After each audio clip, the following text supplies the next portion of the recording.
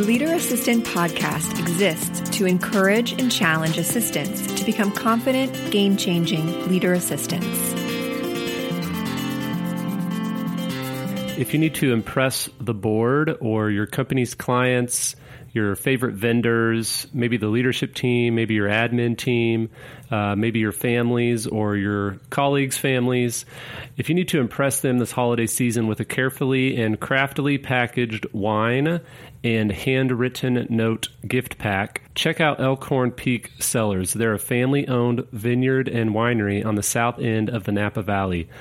This dynamic father-daughter duo of Ken and Elise and their team can accommodate large or small orders for all of your holiday gifting needs this season. So visit elkhornpeak.com/leaderassistant ASAP to get your holiday wine packages ordered in time for the holidays.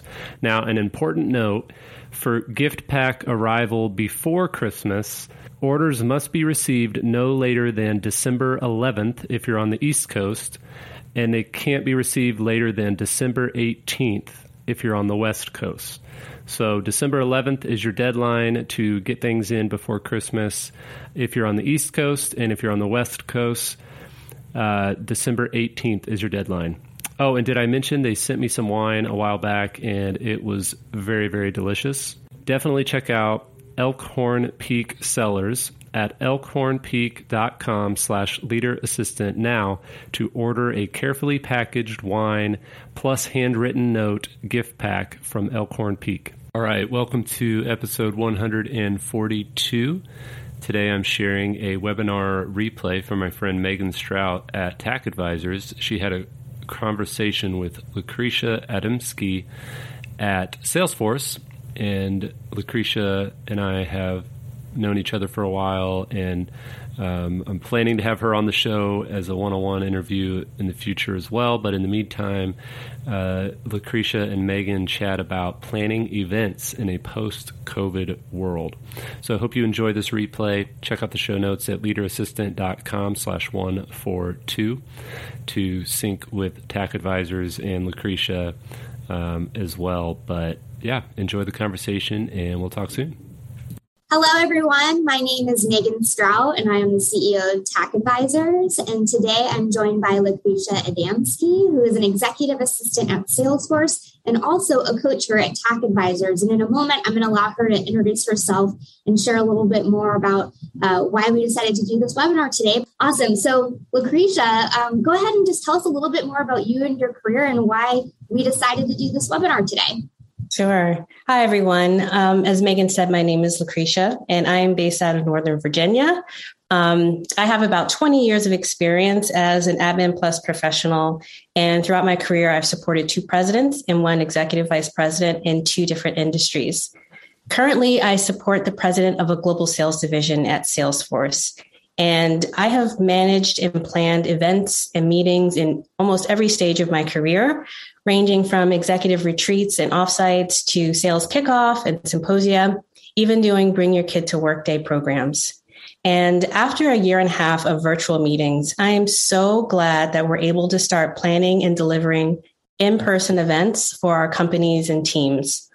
But if I'm being honest, it was intimidating to organize my first executive offsite earlier this year. The guidance around travel requirements and on-site health and safety protocol has evolved a lot, and it's still evolving. And that can make the planning process more complicated, but not impossible. And the reality is everyone isn't willing or able to travel. And so I want to talk about building flexibility into your event plans to accommodate remote and in-person attendees. So today, we're going to focus on hybrid offsite meetings and how to navigate the planning process for a safe and productive event. Awesome. Thanks so much. So you recently just did one of your biggest hybrid offsite events. And so you had some people joining us from both, Europe and then here. And so when you were tasked with this project, can you tell me a little bit more about, outside of the original stuff that you normally do for planning events in regards to like who, what, where, when, and why, what were some of the other steps that you had to take in considerations to make sure this was as seamless of an event as possible for those who could attend in person, and then also those who had to unfortunately stay remote? Sure. So first thing I did is to consider the transmission rates and trends in the local or the location of the event. That's going to be determined by the CDC, state and local government. The CDC actually has a great tracker that breaks down trends across the U.S. It's a CDC tracker by county view. From there, you would check the capacity guidelines for meetings and events. That's something that's usually going to be posted on a state department or your state's website. And in some cases, depending on where you work, the company will have guidelines to ensure the safety of its employees. So you want to make sure you follow that too. From there, you want to figure out who's going to be attending in person and virtually. Because as I said before, some people aren't willing to travel, especially on commercial flights. They could have an underlying health condition or be a caretaker of a loved one that does. And then on the other hand, there may be some attendees that won't meet the vaccine travel requirements. Yeah. And we just actually shared with me, and I dropped it into the chat, the CDC tracker, which I think is great. Now, in regards to some of these guidelines, were you instructed at all by Salesforce about, within your company who could and could not attend, or was it really solely based on what was going on with each country or each state? It was primarily based on what was happening in the countries and the states where we were holding our events. And we have a team that is monitoring the trend all the time for us. So we're very fortunate that we have that for us. But again, they were following the information that was posted on government and state websites. Yeah. And then what I think is, interesting, and it is what I've been able to see, especially over the past few months, is that, testing for people attending events, conferences seems to be a little bit more accessible. So can you tell me a little bit more about how you would address testing for this particular meeting? Yeah, I mean, there could be different sets of requirements for domestic and international travelers. And you can find that information if you're working through a travel agency or with the airline that your attendees will be using, even checking out the federal websites. Another great resource is Test for Travel. And what they do is break down the requirements based on the traveler's city of origin and destination. And they also look at the reentry. And so that brings me to fit to fly testing. So in a lot of cases, passengers are required to show a negative test result before they board the plane. Some are also required to do that when they enter the hosting country or even for reentry into their home country. Some airlines also provide a list of approved test sites or even a list of approved at-home test kits so that they can test before they board their planes. Yeah. And this is great because I know even for people who aren't planning events this holiday season, there's probably people who are starting to travel for the first time to go visit family members and friends, or maybe go on holidays outside of the country. I know a lot of countries are requiring these vaccines before you go. And so I'm going to have to take a look at this Test for Travel website because I know that there's destinations I'm looking to go to that require that as well. So I think that's awesome. Well, what else do we need to consider then for people who are, doing international travel? Yeah, international travel can be tricky because not all the countries accept the vaccines that are given abroad. So you'll want to make sure that you compare what vaccines are accepted in the hosting country to the vaccines that your attendees have been given. So I'll give an example where I had some of my attendees would have needed to quarantine because they were based in the UK and there was a specific vaccine that the US did not recognize at one point. I'm not sure if that's changed or not. But because of that, we really didn't think it was right to have our attendees quarantine. So we made the decision to have them just attend virtually. Okay, great. And then the people who were domestic, who didn't have to fly, what were you requiring for that? Typically, you would just ask for proof of vaccination or a negative test result before arrival. Okay, great. And so, now we've kind of talked about a little bit of what you took into consideration for physically getting people to the event. And so how did you approach the agenda and building out what this program was going to look like? Because you said like half of your attendees were come from Europe and couldn't attend and had to be virtual. So how did you accommodate that to try to make that feel as inclusive of an experience as possible? Yeah. So my event, one of my events had about 40 people, and it was about 50-50 in person and virtual. So I made sure to discuss the flow of the meeting with the stakeholder. In this case, happened to be my executive. And so I really wanted to think through what the level of interaction for the meeting was going to be. And this is important when you're planning your AV needs. So, for example, if the meeting is going to be more of a strategic planning session with lots of brainstorming, you can expect a lot of back and forth and spontaneous dialogue. But if it's going to be driven mostly by presentations and readouts, you'll probably only have, a handful of speakers at a time. You're also going to consider the time zones for your remote presenters, because you probably won't want to have someone in Australia presenting at 12 p.m. Eastern. I think that's like 2 a.m. their time. And so you should also make sure you build in enough breaks. A lot of times, the people who are holding the meetings, they want to have all these things discussed, and you do have to push back and make sure that you're incorporating enough time to kind of step away from the screen. It's a toll on your remote participants. And I think we learned a lot from the past year with holding all of these virtual meetings that it's probably general best practice to break about every 2 hours. Mm-hmm. And so you'll need to convey to your stakeholders and to your presenters the importance of sticking to an agenda. And that's really for two reasons.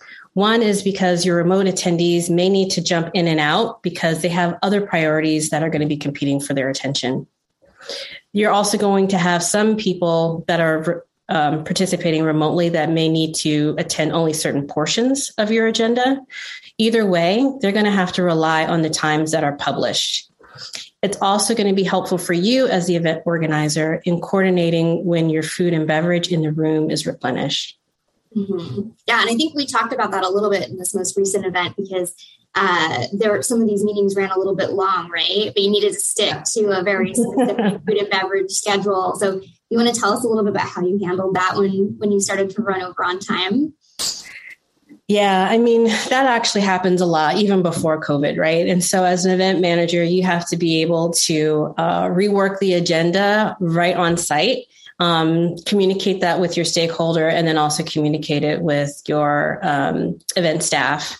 And so I had a situation where we were running like 45 minutes over, and it was cutting into our lunch break, which then would have pushed out the rest of our afternoon. So I decided to call an audible, and I spoke to the event staff. I said, instead of having lunch in our separate meeting space, we're just going to have the servers drop the lunch in the room, right? So just start dropping the salad. They'll get the hint. They will say, "Oh, it's time to break," and that's what we did. And I made sure that once people got through their first course, that we got the second course down, had the desserts brought into the room, and I think we're able to finish our lunch probably in about a little over 30 minutes, which is pretty good if you've run events before.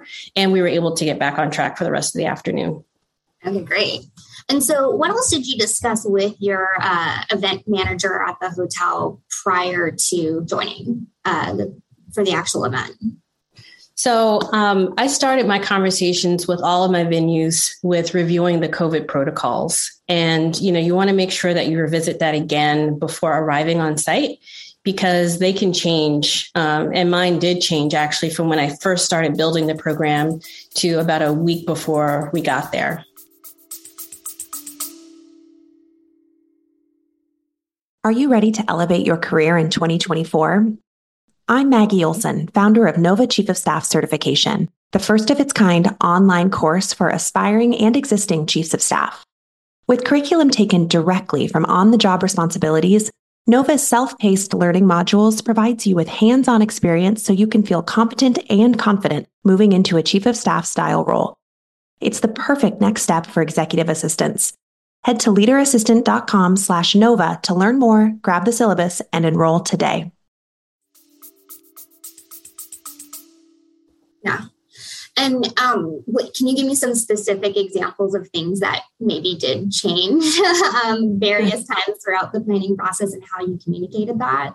Yeah, it wasn't too many things that changed. One being the mask mandate. I believe when we first started our event, there was no mask mandate. And then by the time we were ready to get there, they said they did want all guests to wear masks. So, that's something that you want to prepare your guests for so that they arrive with the mask.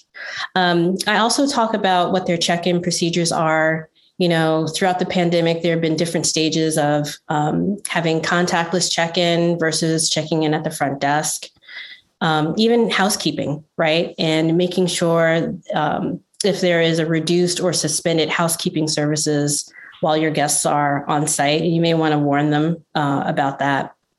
I also talked about precautions for servers and staff. In my situation, the servers were wearing gloves and all staff was wearing masks, including the servers. And I believe they also provided vaccines to their staff, but it wasn't mandatory. But she did mention that they had a pretty high vaccination rate. Yeah. The other thing that's important to talk about is developing a plan in case you have a positive case on site. Nobody wishes that, but it's just the reality of the world that we live in now. And so I wouldn't recommend doing that on your own. You should coordinate with your operations team if you have one, your testing provider, and your event manager. Mm-hmm. Okay, great.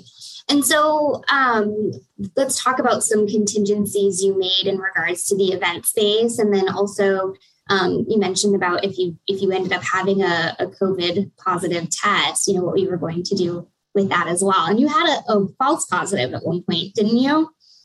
We did have a false positive, and I'll talk about that a little bit later on. But in terms of contingencies for the meeting space, you'll want to make sure that you have a larger space for AV at setup and to accommodate for social distancing. I don't think you need to do the 6 feet thing anymore. I mean, vaccines are readily available these days. 3 feet is plenty, and that's not too far off from what we were doing before the pandemic. But you may also want to consider having the room ventilated, especially if you have a smaller room. Having access to a window or even an outside door could be helpful. I think you should also think about considering outdoor space for your program. And that's not just for meals and networking, but even for meetings. One of my colleagues held a 2-day meeting all outdoors. And thank God she's in California, so the weather was able to cooperate. And I don't know if I could do that here in DC, especially in the fall. Yeah. And then I would also talk about having a separate space for your on-site testing. You really don't want to do that in your meeting room at all. Yeah. And so tell me a little bit more about how you ended up splitting up, the space and where you did for like flow in and flow out for testing, because you had quite an extensive check-in process for testing for COVID, where people could enter, when people could exit, and making sure people stayed in the bubble. Is that right? Yeah, we did actually. For the testing, we made sure that everyone arrived masked, and we asked them to remain socially distanced. And again, because of the situation where we had a false positive, you don't know until you run that test again if it really is positive or not. So that's the reason why you want to make sure that your attendees have masks and stay socially distanced. You can have them go back to their room if their room is ready. You can have them go back to their car, or you can have them outside socially distanced. We actually combined the check-in process. So instead of having our guests go to the front desk to check in, we asked them to come to our testing site. And we not only did the COVID testing, but we also did gave out their swag and their room key assignments if the rooms were ready. So that's how we kind of made that check-in process a little bit easier for our attendees. Yeah, that's great. I remember back in my days working in hotels, we used to do satellite check-in spots. So that's great that you can combine that when you have a group in-house to make that like kind of a one-stop shop. So, so now people are in the meetings. We talked briefly about food and beverage and how you had to sort of move the meeting along. But just in general, in regards to food and beverage, what are venues offering nowadays? What is sort of best practice, or what have you found to be best practice in regards to meal service for your attendees? Yeah. So, the go-to for most meetings is buffet service, right? And the hospitality industry is so accommodating that if you ask them to do buffet service, chances are they will do it, but you have to consider your audience, right? And so not many people are going to be eager to jump in the buffet line. And I get it. Buffets are cost effective, but there are so many other options that you can consider. Bento boxes are a fun way for grab and go, especially for AM and PM breaks. Plated meals are also a standby, but that can be time consuming depending on how many people you have.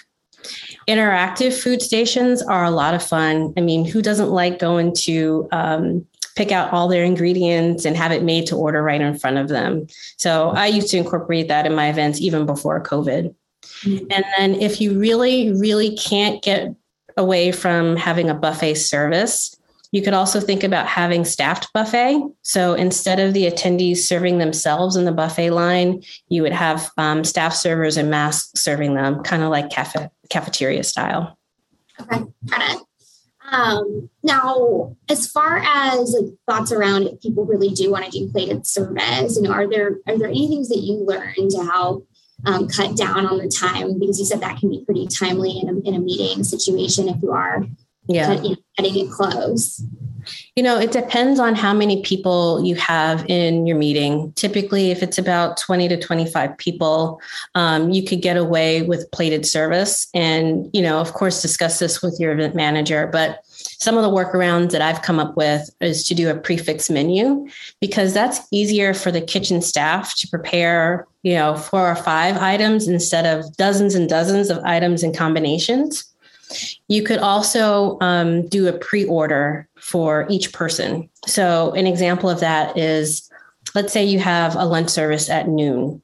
So you would have your event manager print out the order forms for your prefix menu, whatever those items are, and then instruct your attendees to fill them out and to add their name or initials so that the kitchen staff can mark their plates as they come out, and then collect those forms by mid-morning, and you'll have your lunch by noon, and everyone will know exactly what they got. Believe it or not, some people actually forget what they ordered just like 2 hours before. So the other thing that I have started doing recently, which has been a lifesaver, is to do expedited service. And so an example of that is like if you have a typical meal, let's say you're doing a salad, entree, and dessert, I would have the salads placed before your guests arrive. As your guests are seated, they'll start eating their salads. And what happens is the servers will then swap out their plates and move them on to the next course as each person is done, as opposed to waiting for the entire party to finish their first course. So that's a good way of like moving things along without making your attendees feel rushed. Yeah. And this is making me a little bit sad for the virtual attendees, because like one of my favorite things of going to conferences and meetings is the food when you stay at a great hotel or you have it in an awesome venue. So what did you do to try to bridge that gap for your attendees who were abroad who did have to attend virtually? I didn't do this, but I did think about it and I just didn't have the time to pull it together. But a nice touch would be to send snack packs or gift cards for meals to your virtual attendees. That way they still feel like they are a part of the the meeting. Even, if you're sending snack packs, you could send the same thing to all of your virtual attendees and they still feel like they are a cohort within your audience. So it's just a nice touch to have. Yeah, we did that. We had our first virtual offsite a week ago. And we gave everybody a per diem to eat because we had like a brunch and learn. And so we gave everyone a per diem so that they could go ahead and order whatever they wanted. I like that. Still be included. Yeah. A brunch and learn. I got to brunch and learn. Well, we're all across many different time zones. So lunch for us is brunch or breakfast for everybody else. So it was like a good way for everybody to come together. I like that. Thank you. So let's talk about like AV and just technology in general, right? Because it's glitchy. It's already difficult enough when you're in person. I feel for those guys at AV and hotels. I feel like it's always something that goes wrong. So what did you do? What did you do for audiovisual? What systems did you use? I get this question a lot of like, what are the best sort of technology systems for streaming? And so I'd love to hear from you about what that looks like. There are pros and cons for all of the streaming platforms out there, right? So pick your poison. Whichever one you choose, just make sure that you have the ability to mute your participants upon entry and deactivate the chime whenever someone joins. I tend to use Zoom for these types of meetings because I like having the ability to use dual screens. So in my meeting space, I had 2 large screens. One that was for just the presentation itself. And then the second screen was for the speaker or the gallery view. And that pretty much mimics the view that we're looking at almost every day when we're working from home on our monitors. And I actually don't like running the presentations from my laptop. I tend to use a separate machine for that. Or if you're using Zoom, I had each of my presenters share their screen. And I do that so that I can preserve my machine for managing the Zoom call itself and engaging with our virtual attendees in Slack. Now, that said, I suggest using like a hardwired connection for the laptop that is running Zoom because it's easy to get kicked off like I did once or twice during the meeting. But another tip is to have a dedicated network, so that you're not competing with other groups and guests for bandwidth in the hotel. Now, that probably will run you like maybe another $100 or $200 per day, depending on the speed. But it's worth it, especially from all the money that you're saving on, the virtual attendees that aren't traveling in. Yeah, that's a good point. I mean, with that said, like if you think about the investment that you're saving, use that money towards getting a professional camera in the room, because there are so many cues that you can pick up on by watching and listening at the same time, like body language and expressions and reactions, even just like figuring out, at what point in the room a sound is coming from. Your virtual guests actually do appreciate having that additional context, especially if they're going to be watching the Zoom for, more than one day. Yeah, absolutely. And so what about audio too? Because you brought in somebody just dedicated to do your audio, correct?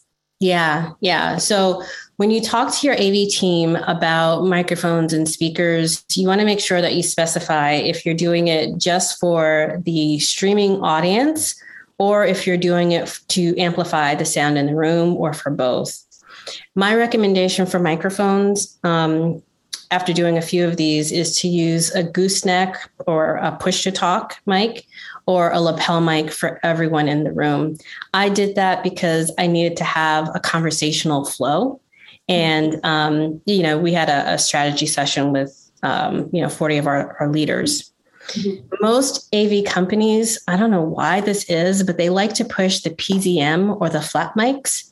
And those are the worst, in my opinion, because they pick up so much ambient noise, especially in the larger rooms. And it usually just deteriorates the experience for your virtual attendees. Yeah, that's so interesting. And I didn't realize, so every single attendee physically in the space, so those that were watching it externally had a mic. So that's really nice. So it does make it sound for people who are watching like they really are in the room. So that's awesome. Okay, great. So you mentioned though that if you do get pushed to do these, and I've never even heard of this, so PZM or flat mics, like how do you help sort of mitigate that ambient noise or the louder like background noise? Yeah, I mean, even with the lapel mics and multiply that by 20 or 30 mics, it picks up a lot in the room. So I did a couple of things. If you have your beverage station inside your meeting space, you should have your servers swap out the ice buckets before coming into the meeting space. The worst thing is when they come in and they dump all of that ice. Everyone can hear that. And if you're doing a working lunch, I would say having the servers remove the dishes can be pretty noisy. So I typically ask for extra bus trays so that everyone can kind of remove their dishes as they're done. Another thing that I've done is to avoid the use of a paper agenda or paper meeting material, because when you start shifting papers, it's like it doesn't occur to you as an in-person attendee, but your virtual audience, they hear all of that. Mm-hmm. And even the same thing with having side conversations, that buzz and chatter adds to the ambient noise in the room. Yeah. It's funny because you're right. Like having paper and hearing like the crinkle or like I didn't even think of that. That's and so like any other tips to try to accommodate virtual attendees so they feel present or, just as important as the other people who are in the room? You just want to make sure that they're able to hear well, because it's so annoying to be sitting on a Zoom call when all of your colleagues are, in a meeting space and having happy hour and all that stuff. The best thing you can do is at least make their the time that they are on the call as easy as possible. And so, I would remind your in-person attendees to repeat their names before making a comment or question, especially like in the beginning of the day, because that allows your remote attendees to get accustomed to the voices in the room. Mm-hmm. And I think you had also mentioned to me that you were using Slack, right? You had a Slack channel specifically for this event so people could communicate if they were having issues hearing or technical challenges, right? Do I have that correctly? Yeah, okay. Thank you for bringing that up because we are a Slack first company. Yeah. So actually I did have a Slack channel for my virtual attendees because I wanted to make sure that they were engaged with me. And if they had any questions about what was going on in the room, they were able to engage with each other. And I was also able to make some tweaks to the AV in real time. And as opposed to having them, send me text messages and emails and having it disjointed, I was able to just walk over to my AV tech and just show him the responses that I was getting. And he was able to make the adjustments on the spot. Awesome. Okay, great. Yeah. And so as far as what you did with your AV team to prep them for all of this in advance, is there anything that you did differently than what you did kind of in this pre-pandemic world? Yeah, I've only done this once or twice before, but this time I used a third-party AV company because the venue's AV team wasn't going to be able to accommodate my needs in terms of the large screens and the cameras. So I paid for on-site support to manage the soundboard and the professional camera. And because my AV person was in the room with us for, 2.5 days, I made sure that he signed an NDA because we were discussing confidential information. That's not overkill. It's actually pretty customary for AV staff to do that. And he didn't bat an eye. The other thing that I did, because he is now in our bubble, is I asked him to get daily testing with us. And he was more than happy to do that because for him, that also meant that he was in a safe space. So he appreciated that. And then another good citizen thing to do is to include your AV person, especially if it's someone that's going to be there all day with you, is to include them in your food and beverage head count. Most venues, almost all venues have a negotiated or a reduced rate for staff meals. And sometimes they also throw it in for free. So it doesn't hurt to ask. And it's just a good little gesture for your staff. Yeah, absolutely. And so speaking of testing, then you mentioned that when people arrive, you had the satellite check-in and people got tested on site, but then what else did you do for testing sort of throughout the program? Did you require any additional testing? No, I mean, we had the daily testing, and that was the requirement that we had at the time for our company. But I've seen where other people have decided to do every other day testing or just the first day testing. When it comes to COVID testing, you could either do at-home testing kits, which basically means they're going to be sent to your attendees' home in advance.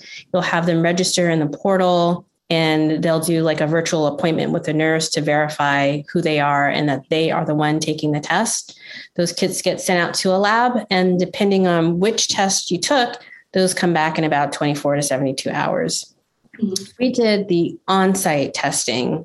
And so what you'll want to do is to make sure you provide the patient health information so that your technician can have all the pre-printed paperwork and labels ready for your attendees. The setup for that was pretty minimal. They just need access to like a trash can and tables and maybe some power. And then I would say the setup time was probably about 30 minutes to unload and set up all of the machines. Mm-hmm. The thing that surprised me the most was, after you take the sample, it takes about 2 to 3 minutes to prep each test. And if you multiply that by 10 people, that's 20 minutes. So make sure that you space out the testing if possible. And if I can just throw in an example where I prioritized my VIPs because I knew the meeting couldn't start without them.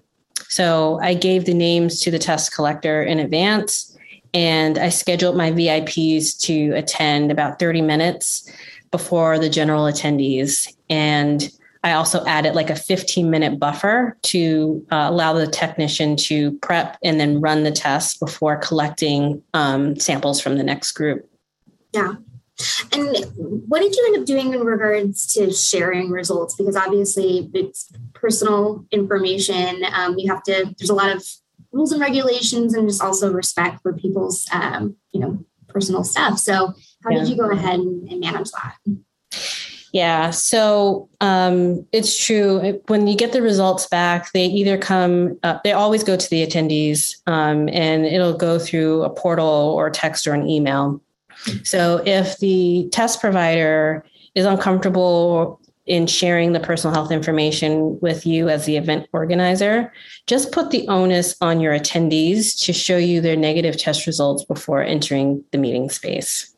Mm-hmm. And that was something, I believe you told me, that you communicated in advance when preparing for people to come. So they knew that this was going to be happening, that was going to be part of the protocol. Absolutely. So there weren't any surprises. That's right. And so people, were able to have it already pulled up on their phone as opposed to like, oh, I got to log back in and figure out where it was. They just came in and they were able to show it. Any other considerations or things you think people should know if they're going to be doing testing on site? Yeah, I definitely would have a separate room for testing and not do it in the meeting space. Especially, it's just unnerving if you get a positive test result back and then you're like, all right, folks, let's come in and sit down for the meeting. I would also make sure that your attendees arrive masked and stay socially distanced. With the example I mentioned before of having someone with a false positive, it's still positive until you test it again. So that's the reason why you should not allow your attendees to congregate until the test results are back in. And I would allow for extra time to retest an inconclusive or a positive test result. And I would also keep track of all your attendees when their test results are in. At that part, the testing provider can tell you whether it's in or not, whether they release what the test result is. That's another story. Yeah. And this came up in the chat, and so I thought we could talk a little bit more about what your communication plan looked like and how often you were checking in with attendees prior to them coming. And so what was your approach for communicating what to expect before and during the entire meeting? Yeah. It's a lot of communication. There's just no way around it because things are constantly changing and you're learning as you go. I think one of the main things to focus on is just setting those expectations for your attendees, especially the in-person attendees, because the experience is going to be different than anything they've experienced before. And I would just keep emphasizing the fact that you want to keep everyone safe and thank them for their cooperation. Part of my communication plan also included a registration form. We collected the patient health information for the testing, also the flight information, and all the other typical things that you would have in a registration form. I also threw in accessibility accommodations at Salesforce. That's something that's important to us. And I actually had one attendee on site that didn't see well. And so his request was to be seated, pretty close to the screen. In terms of on-site testing, you want to make sure that you send that schedule out so everyone knows exactly what time they should arrive, and remind them to please be prompt and to arrive during their testing window. You don't want too much of a backlog in that space. And I would also encourage people to self-report with some sort of an attestation form, remind them of the symptoms that they need to be looking out for, and keep it top of mind that if they do test positive or are exposed to someone who has tested positive within that 14 window before your meeting, to have them report that to you and or to their manager. Yeah. And there's some other questions in here that have been asked. One person asked, how far in advance were you requiring people before arrival to have a negative test? Did you guys have a requirement of like 48 hours, 72 hours, 5 days? I've kind of seen it kind of run the gamut with different companies. Yeah, we talked about this a little bit for my team. We did not have the requirement at the company level to do it, but we talked about it at our team level. We decided to not do it, but we did test people on the first day. I have seen where people have required a negative test result within 24 to 72 hours of arrival. Okay, great. And another question that also came up was, did you send any resources specifically to people to help them find, it just sounds like you didn't require them to do any testing in advance, but have you had to do that where if people needed to get tested, they would send out resources of like local areas or places they can find testing sites? So one resource that has been great for me, and I didn't use it for this particular event, but I've used it before, is Vault Health. They will send the kits home to your attendees. And, that's, again, what I explained before. Your attendee will go into the portal, register, and set up a virtual appointment with the nurse. They come on, they show their identification, and they, I think, break the seal for the test in front of the nurse to confirm that they are the person taking the test. And they actually do the swab right there in the Zoom call. That test has to be dropped off, I think, by that same day. So you want to make sure that you look for the, which shipping carrier your testing provider uses and determine how far that drop-off location is from, whoever may be taking the test. I have an example where someone lived about 2 hours from their closest FedEx or Dropbox. And so, that's ridiculous to have someone drive 4 hours to drop off a test. So they ended up joining that meeting virtually. But it is possible to do. And I would highly recommend Vault Health. Yeah. And for the vendor that you used for this particular event, was that a vendor that you researched and found on your own and brought in, or were they a recommended vendor by the hotel or the conference place? That is something that I've seen internally and externally used by colleagues. Okay, perfect. Awesome. Just getting through all these questions. Lots of people had questions about this. Okay, so now that you did this event, upon reflection, is there anything that you would have done differently, or that you want to do, proactively next time? I think the snacks for my virtual attendees, if I have more time to really build that part of the program out, I would have.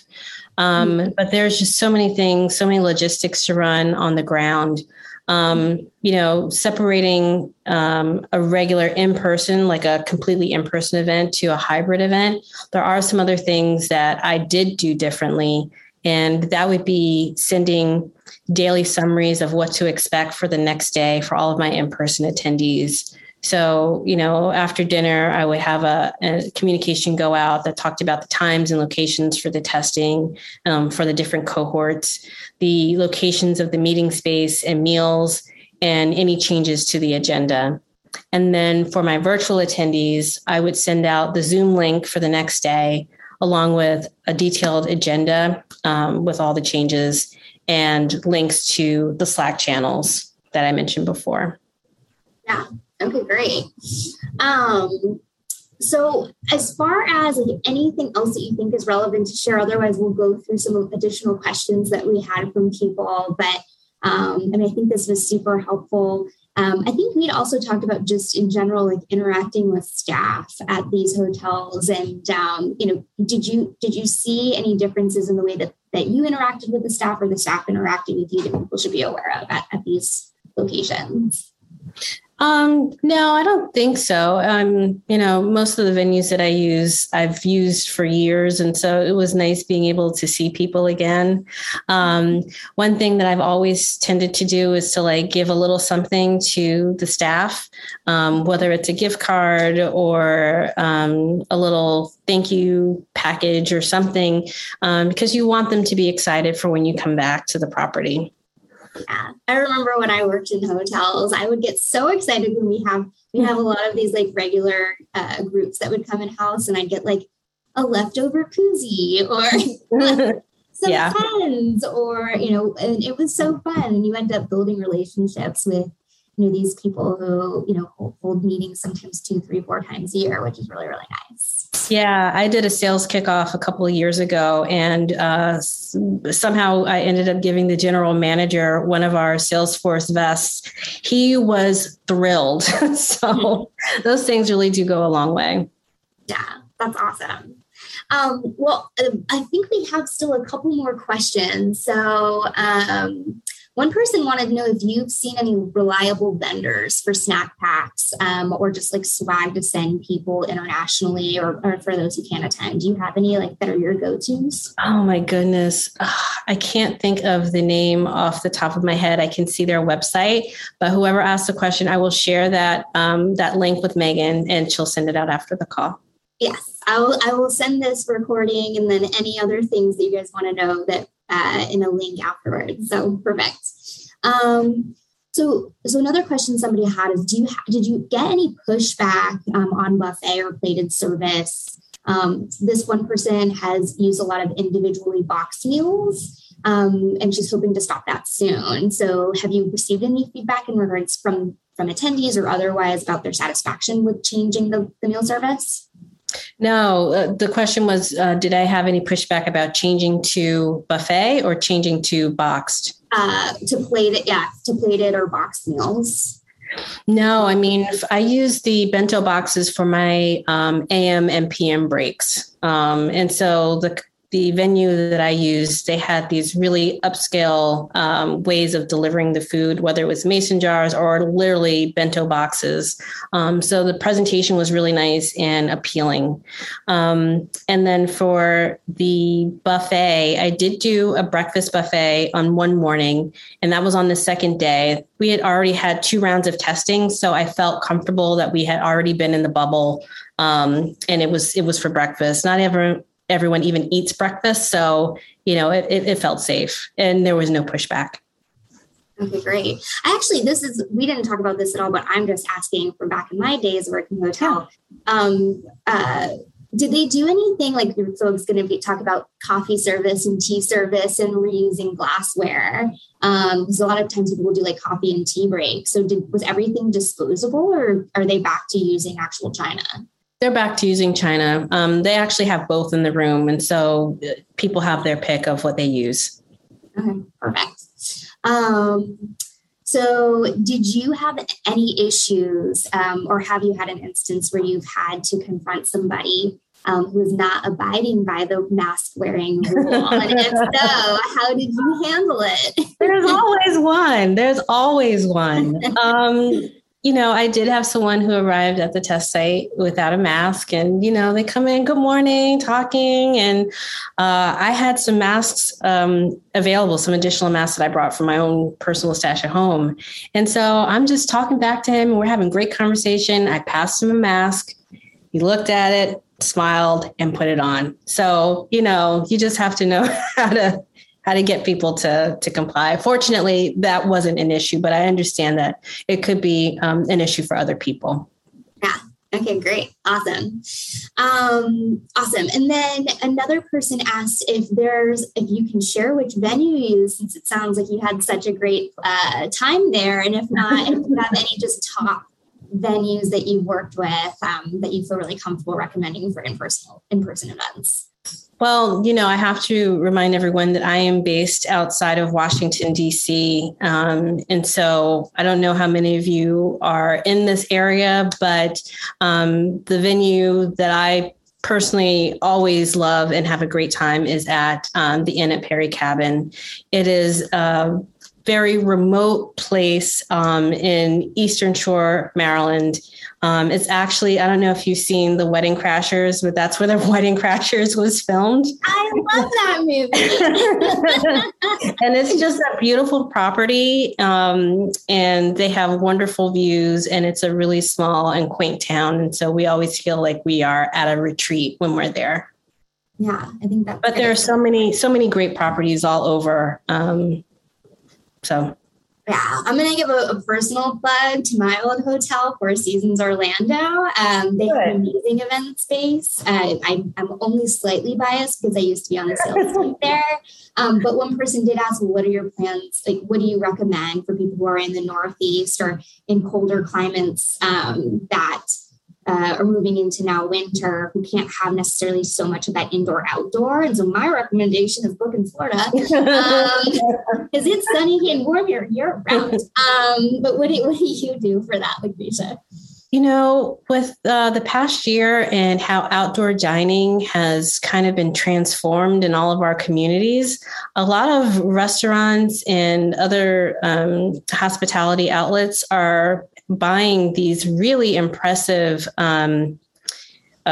space heaters, the outdoor heaters, or they're even building these little igloo bubbles. And there's just so many different things that the hospitality and meetings and event industry are coming up with to accommate that.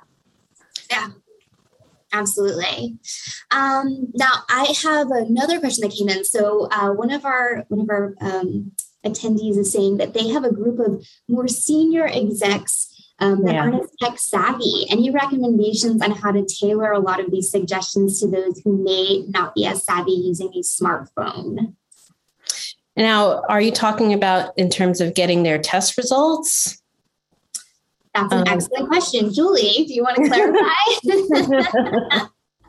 I mean, if it is, go ahead. Yeah, when we say test results, but then also maybe even for people that are physically attending and maybe aren't as savvy with Slack or with Zoom, is there anything that you did to help prepare for those individuals? Yeah, I mean, in terms of the test results, you can work with your testing provider to have the test results sent by email. Right. So it's not going into a portal or going into, so it's not going into a portal. They can also probably do it by text message. So that's pretty low tech right there. In terms of Slack, I mean, I'm biased. So Slack is super easy to use. And other than that, I'm not really sure if I had more specifics about where that technology issue is. Yeah. So she said it was for the test results. So she said a text message would work. So that's great. If they have an option to just text the test results. And then I've had two people ask, what have you done for morale or team building events, especially with a hybrid component of some people physically being in the room together and other people being on video? I haven't had to do this yet. And it's something that I've been kind of percolating on, but I don't see why you can't do a VTO event.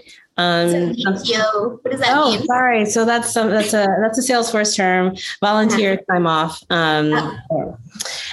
So you could do something, in your space and have your virtual attendees do an online virtual volunteer opportunity. There are a ton of resources out there for online volunteer events. So I don't know that you necessarily have to have everyone doing it at the same time. And I don't even know if it makes sense to have your virtual attendees watching the people in the room and vice versa, but you could set up 2 concurrent events. Yeah. Okay, great. Let's see. This might be just sort of a high-level summary, but do you have any major guidance for someone who's planning an event for 35 people abroad, with 16 of the participants being involved in cross-border travel? Any suggestions? I mean, following some of the protocol that I mentioned today, just looking at, where are you going to have your event? And starting there, what are the transmission rates? And then looking at your attendance list, who's traveling from where and what those requirements are. If you have a lot of attendees that are flying in and they need a fit to fly test in order to return to their home countries, figure out what those testing requirements are. Some of them are 72 hours before boarding. Some are 48 hours before boarding. So you may want to bring on an on-site testing provider to make it easy for them, as opposed to having them, complete the portable testing kits. Those would be my biggest 2, is making sure that people arrive there safely and can get home and not get stuck at customs. Yeah. I would agree with that. I think that's probably the trickiest part, is the customs piece. Yeah. Well, this was amazing, Lacretia. I really appreciate your time today. We've been talking about doing one of these for quite some time, so I'm so glad we finally got it on the books. Anything else that you want to share before we wrap up for the day? No, I mean, I would love to work with anyone who, is planning an event. And I know it can be challenging. Some people just don't have the stomach for it. And I get it. Planning events and being an event manager is nerve-wracking. That just comes along with the territory. But it truly is a passion of mine. And it's one of the reasons why I love coaching too. So I'd love to help anyone who is interested in getting more coaching on event planning and management.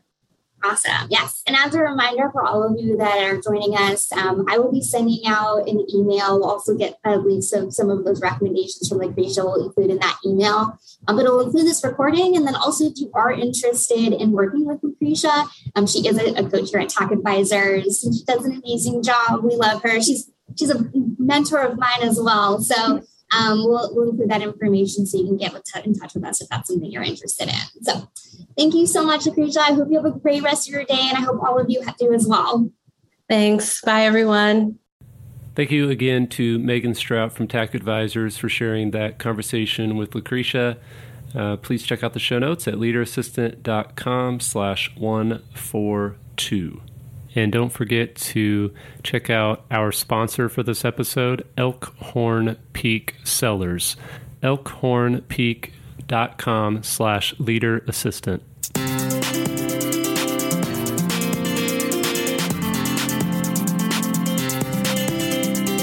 Please review on Apple Podcasts. GoBulls.com